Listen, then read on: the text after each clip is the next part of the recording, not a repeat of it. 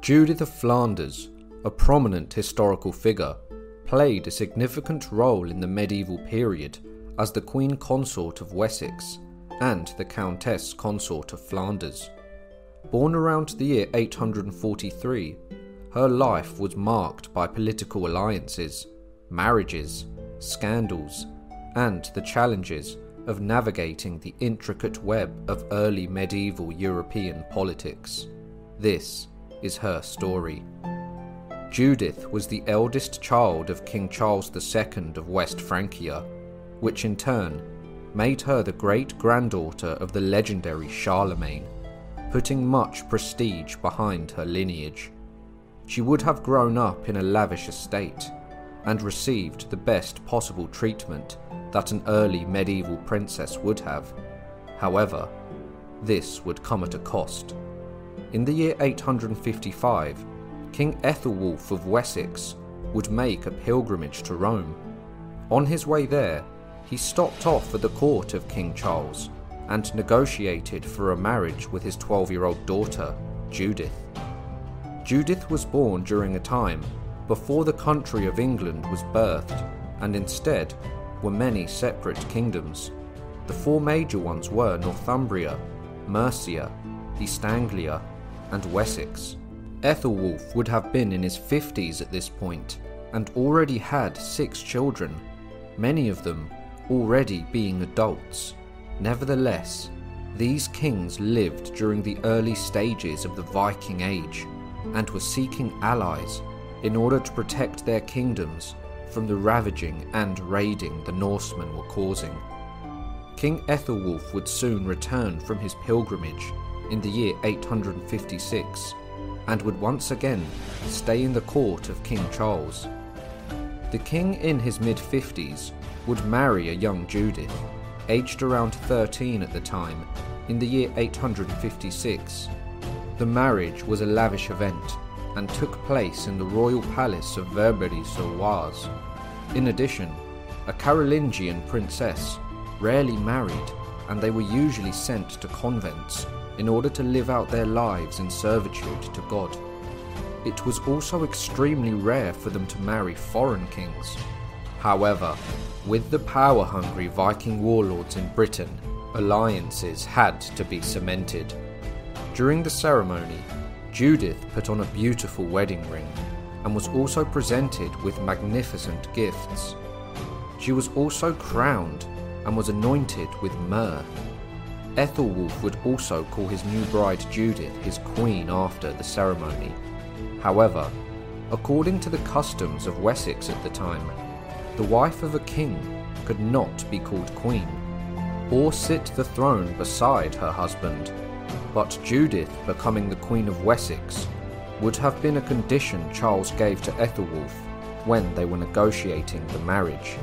In the Annals of Bertiniani it states, when the Bishop Himkar blessed the marriage and placed the crown on her head, he declared her queen, which neither he nor his people had in the past in the custom.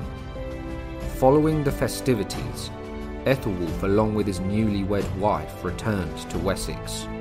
Judith, akin to many educated Frankish princesses of her era, likely brought an air of sophistication associated with the Carolingian monarchy to the Wessex court. However, upon their return, Ethelwulf found himself surrounded by traitors. His eldest surviving son Ethelbald and the Ealdorman of Somerset Eanwulf conspired to depose him. In the end, Ethelwulf would divide Wessex with his son Ethelbald. He would continue ruling until his death in the year 858. Judith had no children with Ethelwulf and was now a 15-year-old widow. Ethelwulf's eldest surviving son Ethelbald would succeed him to the throne of Wessex, and he quickly married his stepmother Judith.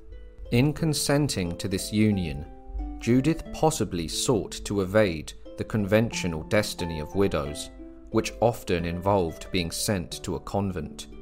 From Ethelbald's perspective, this marriage held strategic advantages due to Judith's affiliation with the esteemed Carolingian dynasty.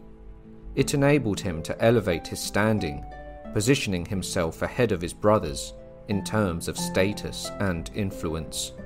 Many chroniclers, however, note this marriage as being a scandal, one writing, "Once King Ethelwulf was dead, Ethelbald his son, against God's prohibition and Christian dignity, and also contrary to the practice of all pagans, took over his father's marriage bed and married Judith, daughter of Charles, King of the Franks, incurring great disgrace from all who heard of it." Not much is known about the details from the marriage between Judith and Ethelbald. Nevertheless, they must have had quite a lot of prying eyes from the people of Wessex. During this time, Judith would retain her title as queen, but after just 2.5 years, Ethelbald would die. Judith was still childless when Ethelbald passed away in the year 860. The demise of Ethelbald left Judith without prospects in Wessex. At the age of merely 17 and without children, her future within the kingdom became uncertain. According to Carolingian sources, she sold the property that she had acquired and returned to her father, who sent her to the monastery of Senlis, where she was to remain under his royal protection. However, Judith's story was not over. A man named Baldwin would stumble upon the monastery in the year 861 and would encounter and meet the beautiful young princess, who, although young and fair, was already widowed twice. Baldwin would soon fall in love with Judith, and around the Christmas of the year 862, Judith ran away from the monastery with her new love interest. Judith's father, King Charles, would be absolutely outraged upon hearing the news. He immediately ordered for search parties to find his daughter Judith and capture Baldwin. A new issue would arise, however. It had come to the king's attention that the couple had married in secret, without royal consent. King Charles would have them both excommunicated from the church. In essence, they had been banished from the church, which in 9th century Francia was a serious matter. Judith no longer had ties to her father, Charles, or her family. She could not return to any of her estates, and she had sold all her land in Wessex and had been excommunicated from the church. Out of options, Judith and her new husband Baldwin would seek refuge with the Viking Rorik, a warlord and the king of Frisia, which is a modern-day province in the Netherlands. Judith must have been desperate indeed to seek the help of the Vikings. Eventually, however, Judith and Baldwin would travel to Rome. She would plead her case to Pope Nicholas I and was very convincing with her appeal. The Pope would ask Charles to recognize their marriage as legitimate and welcome the young couple, but King Charles was a stubborn man and would not be persuaded easily. Charles would eventually come around, however, and forgave his daughter, and reluctantly allowed her to marry. In hopes that Baldwin would meet a quick death, King Charles gifted him land south of the Scheldt River, a region frequently raided by the Vikings. Baldwin would prove to be quite the warrior, and gained the nickname Iron Arm. He amassed an army and began building on his newly acquired land. This land would evolve to become the County of Flanders, an extremely powerful domain in France. Judith's home would now reside in Flanders, and it was a lavish fortified castle with drawbridges and high walls. Now secure in her new marriage, she had at least 3 sons with Baldwin. However, she would die in around the year 870 at the young age of 26. She is remembered to history as Judith of Flanders. Her life was marked by the challenges of navigating familial and political dynamics, as well as societal expectations. Her marriages were not always her own personal choices, and when they were, they resulted in scandal, especially the marriages to Ethelbald and Baldwin. In addition, her behaviour was unseemly for a Carolingian princess, from marrying her dead husband's son to escaping from a nunnery and eloping without the consent of her father. Judith is mainly remembered in many chronicles and annals for the outrage she caused.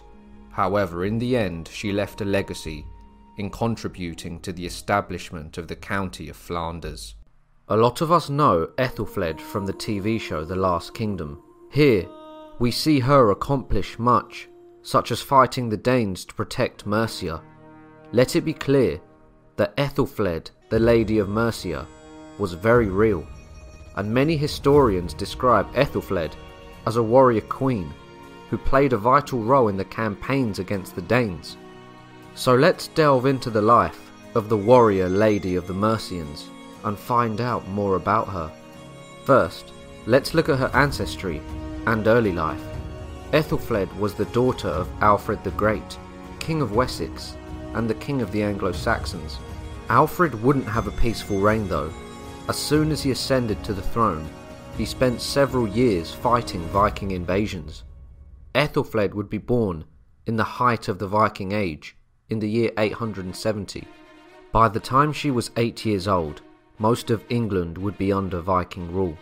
The whole of the north had been conquered, and so had East Anglia, and Alfred was forced out of his own capital city and was on the run, hiding out in the marshes of Somerset.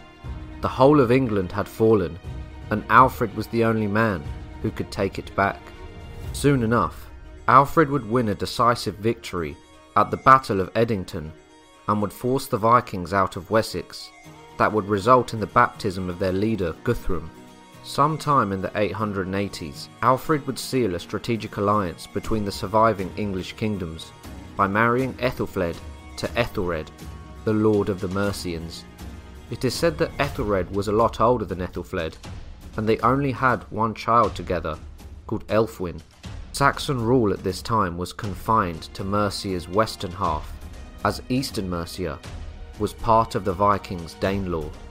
Ethelfled herself was half Mercian, with her mother being Elswith, a noblewoman whose father was Ethelred Musel, a Mercian noble and the ealdorman of the Gaeni, one of the many tribes in Mercia.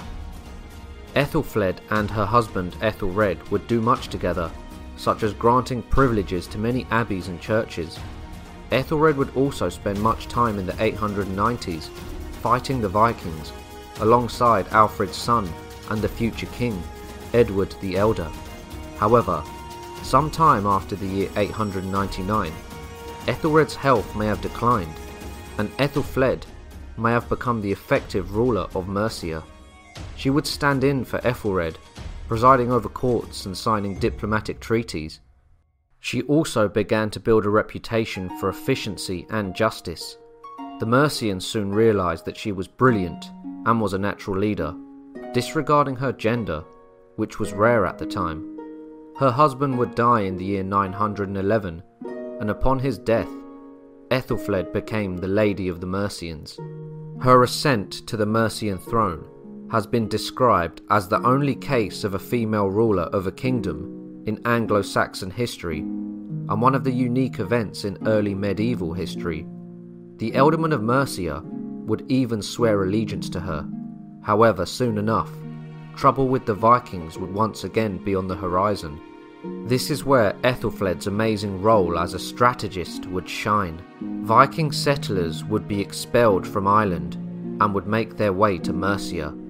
Ethelfled would give the Norsemen land in Mercia, but in reality, she was stalling them while she made preparations.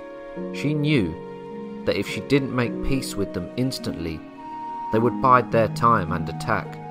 But this way, they could be constantly watched, their supplies and numbers tracked, which would give her accurate information so she could organise her defences or counterattacks accordingly. Her foresight would prove correct, as the same group of Norsemen attacked Chester in the year 907, but couldn't breach the city's walls. Ethelfled knew that more Viking attacks were on the way, as the Vikings had taken Mercia before, and she knew it was only a matter of time before they wanted to retake it. So she would renew alliances with powerful ealdormen and her brother, the King of Wessex.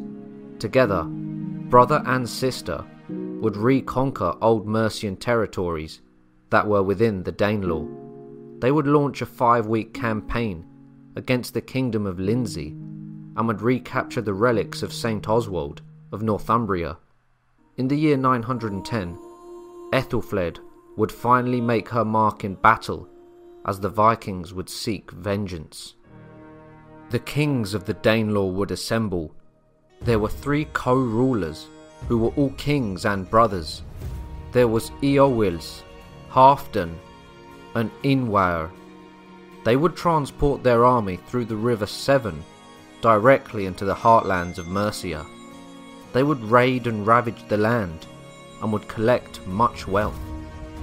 They would quickly make their way back to their lands, but all of this had been anticipated by the Lady of Mercia, Ethelfled. Ethelfled would meet the 3 Viking kings at Tettenhall with an army. Also present was her brother, Edward, with the forces of Wessex.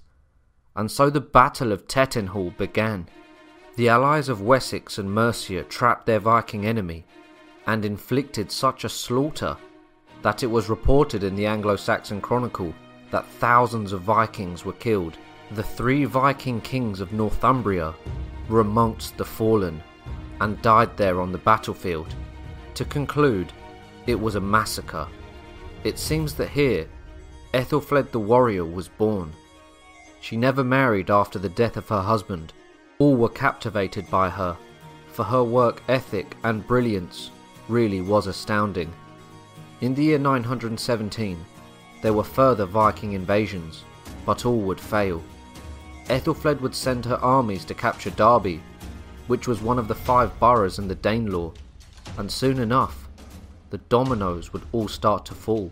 Her victory at Derby has been regarded as one of her greatest victories, as it broke through the barrier to allow the reconquest of England. Just a few years earlier, this was thought to be impossible. By the end of the year, the East Anglian Vikings submitted to Ethelfled, and in early 918, she liberated the ancient city of Leicester, with their Viking army submitting to her.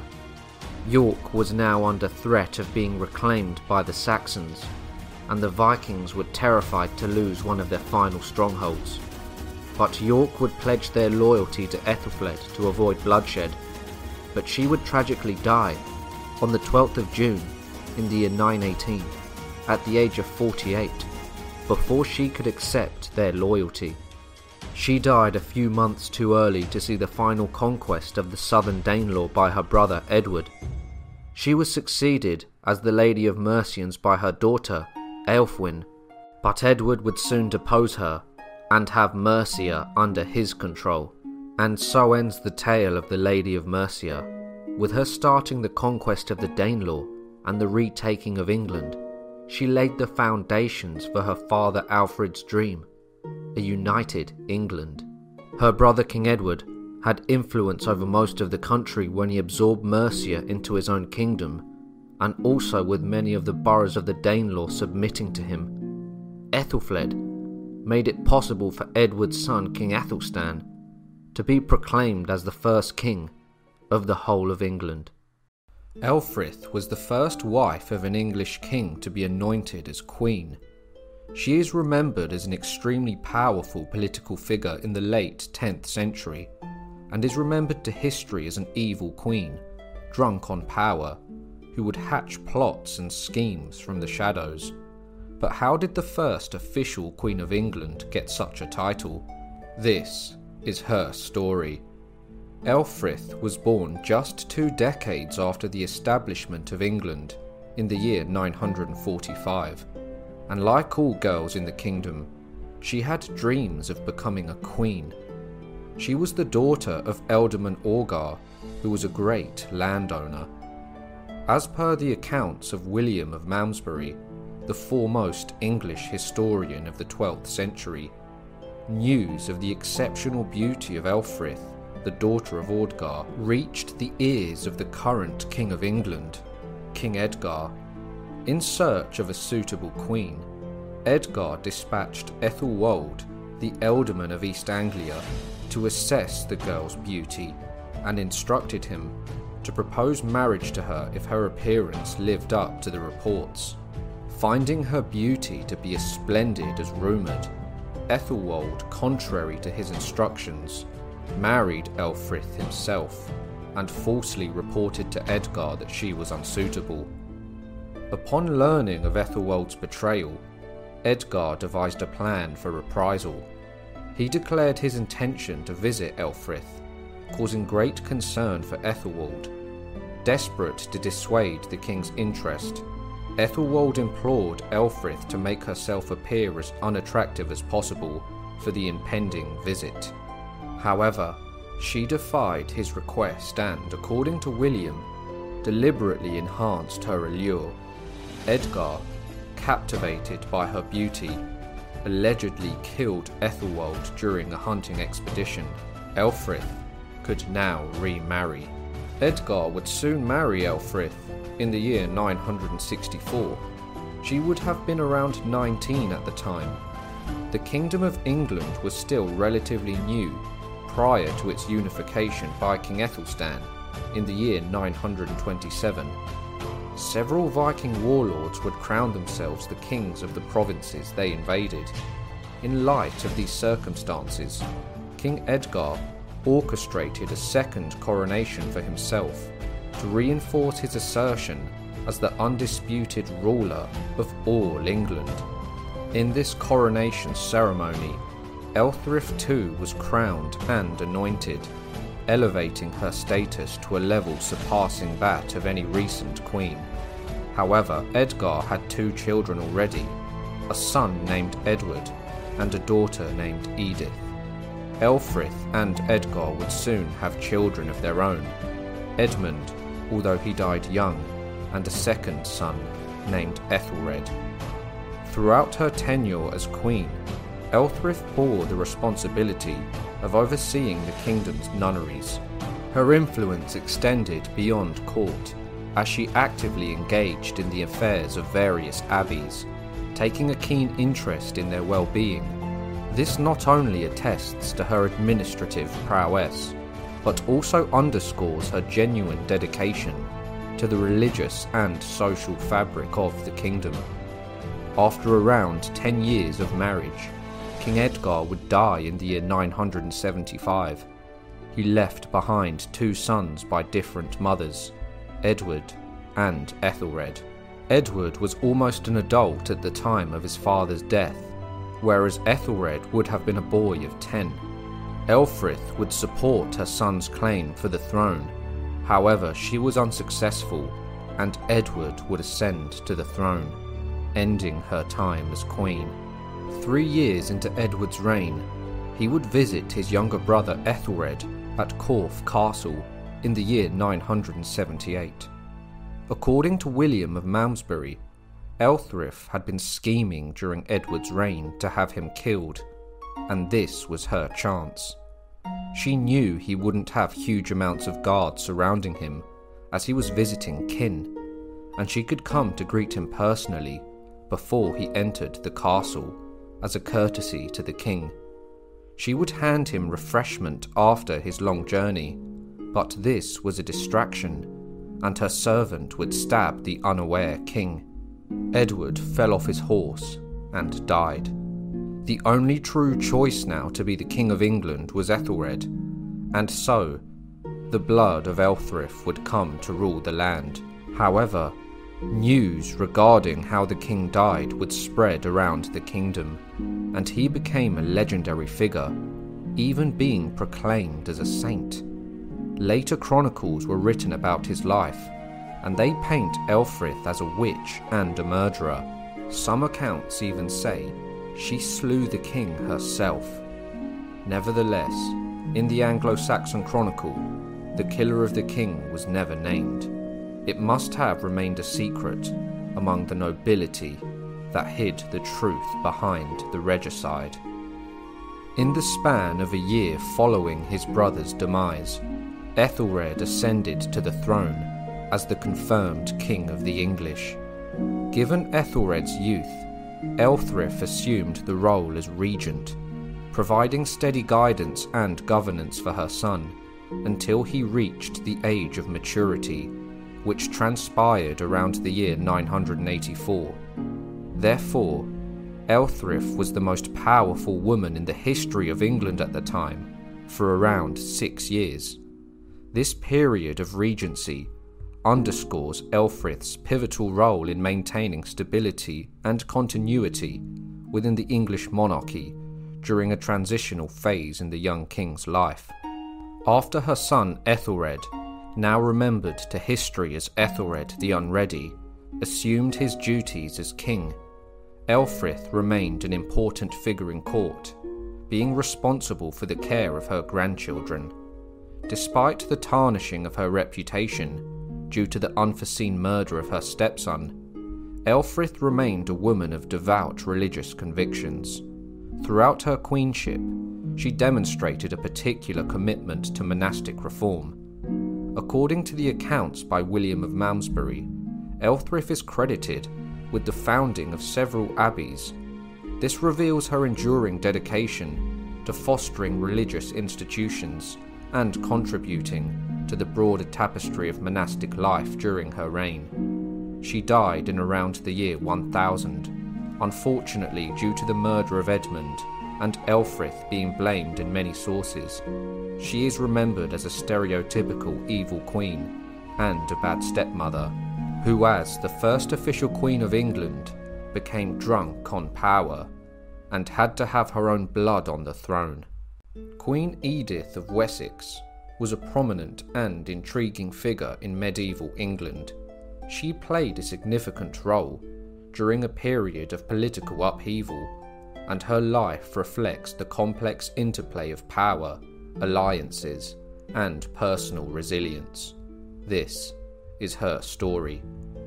Edith was born in around the year 1025, and she was the daughter of Godwin of Wessex, the most powerful earl in England at the time. For years, the Danes had been trying to overrun the Kingdom of England, and Canute achieved it, becoming a Danish King of England. It was during this time that Edith's father rose to prominence. However, Canute would die in the year 1035, and his 2 sons wouldn't last long on the throne. By the year 1042, the English throne was back to Alfred the Great's line, with the current king being Edward the Confessor, a traditionally pious man. Edith was raised at Wilton Abbey, where she received a comprehensive education and became proficient in several languages, likely honing these skills during her time there.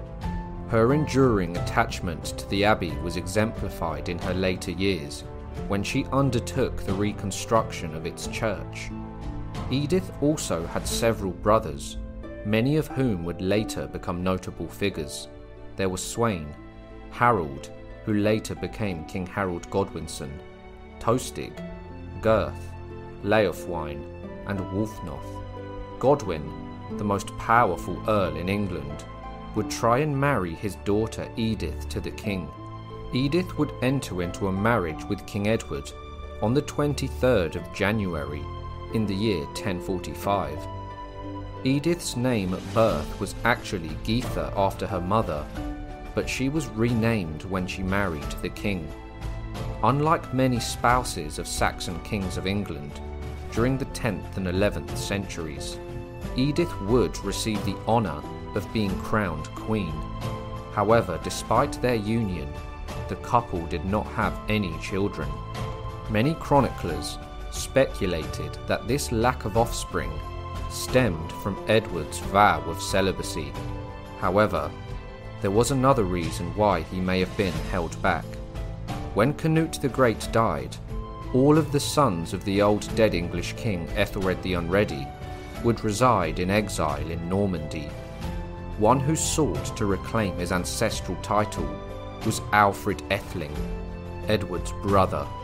He went to England with a Norman mercenary guard and attempted to make his way to London. He was betrayed, however, by Godwin of Wessex. The young Alfred was then blinded and killed. Harold Harefoot, Canute the Great's son, had swiftly taken the throne and assumed power. Years later, the crown had now fallen to Edward, with the Danish line having ended, returning the reign to the English kings. Edward would never fully forgive Godwin for murdering his brother to further his own political ambitions at the time, and King Edward was trying to seize the chance to bring the powerful Earl to heel. In the year 1051, tensions escalated between Godwin and King Edward, resulting in Godwin and his whole clan's exile from the country. Edith, possibly due to her childless marriage and Edward's consideration of divorce, was sent to a nunnery during this period. However, when the Godwins finally returned to England in the year 1052, Edith was reinstated to her position as queen. In her role as the king's wife, Edith held significant responsibilities, primarily in maintaining his regal image and adornment. Edith took a proactive approach in ensuring her husband's presentation, commissioning various pieces for his personal embellishment. Notably, she even counted a goldsmith among her tenants, underscoring her dedication to ensuring the king's splendour. Edith shared a close bond with her brother Tostig, and together with her other brother Harold, they secured his appointment as the Earl of Northumbria in the year 1055. However, Tostig's rule proved unpopular, leading to unrest among the Northumbrian nobles.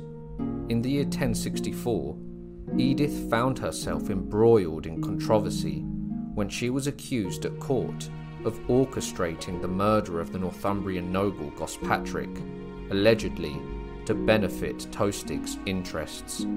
The situation escalated in the year 1065 when Tostig, likely in the company of King Edward, was hunting, while the northern rebels seized the opportunity to elect Morcar, Harold's brother-in-law, as the new Earl. Tostig retaliated by accusing his brother Harold of conspiring with the rebels, prompting Harold to publicly swear an oath to clear his name. Edward demanded that the rebels be suppressed, but to his and Edith's fury, Harold and the English Thens refused to enforce the order. This refusal led to Morcar's confirmation as Earl, while Tostig was subsequently forced into exile, marking a significant turning point in the political dynamics of the time. In the twilight of 1065, King Edward the Confessor slipped into a coma, leaving the matter of succession shrouded in uncertainty. His passing occurred on the 5th of January in the year 1066. However, before his final moments, he briefly regained consciousness and entrusted his widow Edith and the kingdom to the protective care of Harold Godwinson, Edith's brother. But the throne of England was widely contested, with Harold Hardrada, the battle-hardened Viking warrior, wanting the crown, and also William of Normandy, who was planning an invasion. Edith's brother Tostig would betray the English and sided with Hardrada, the Viking king. However, Harold Godwinson crushed his forces at the Battle of Stamford Bridge. Hardrada and Tostig would lay among the fallen. Under a month later, William the Bastard crossed the Channel and landed in England, resulting in the Battle of Hastings. Here, Edith lost her other brothers, Leofwine, Gurth, and the king himself, Harold, was dead. Following the Norman conquest, Edith stood as the sole surviving senior member of the Godwin family who remained on English soil, as the sons of her fallen brother Harold sought refuge in Ireland. Edith would die in the year 1075 from an illness which she had been suffering from.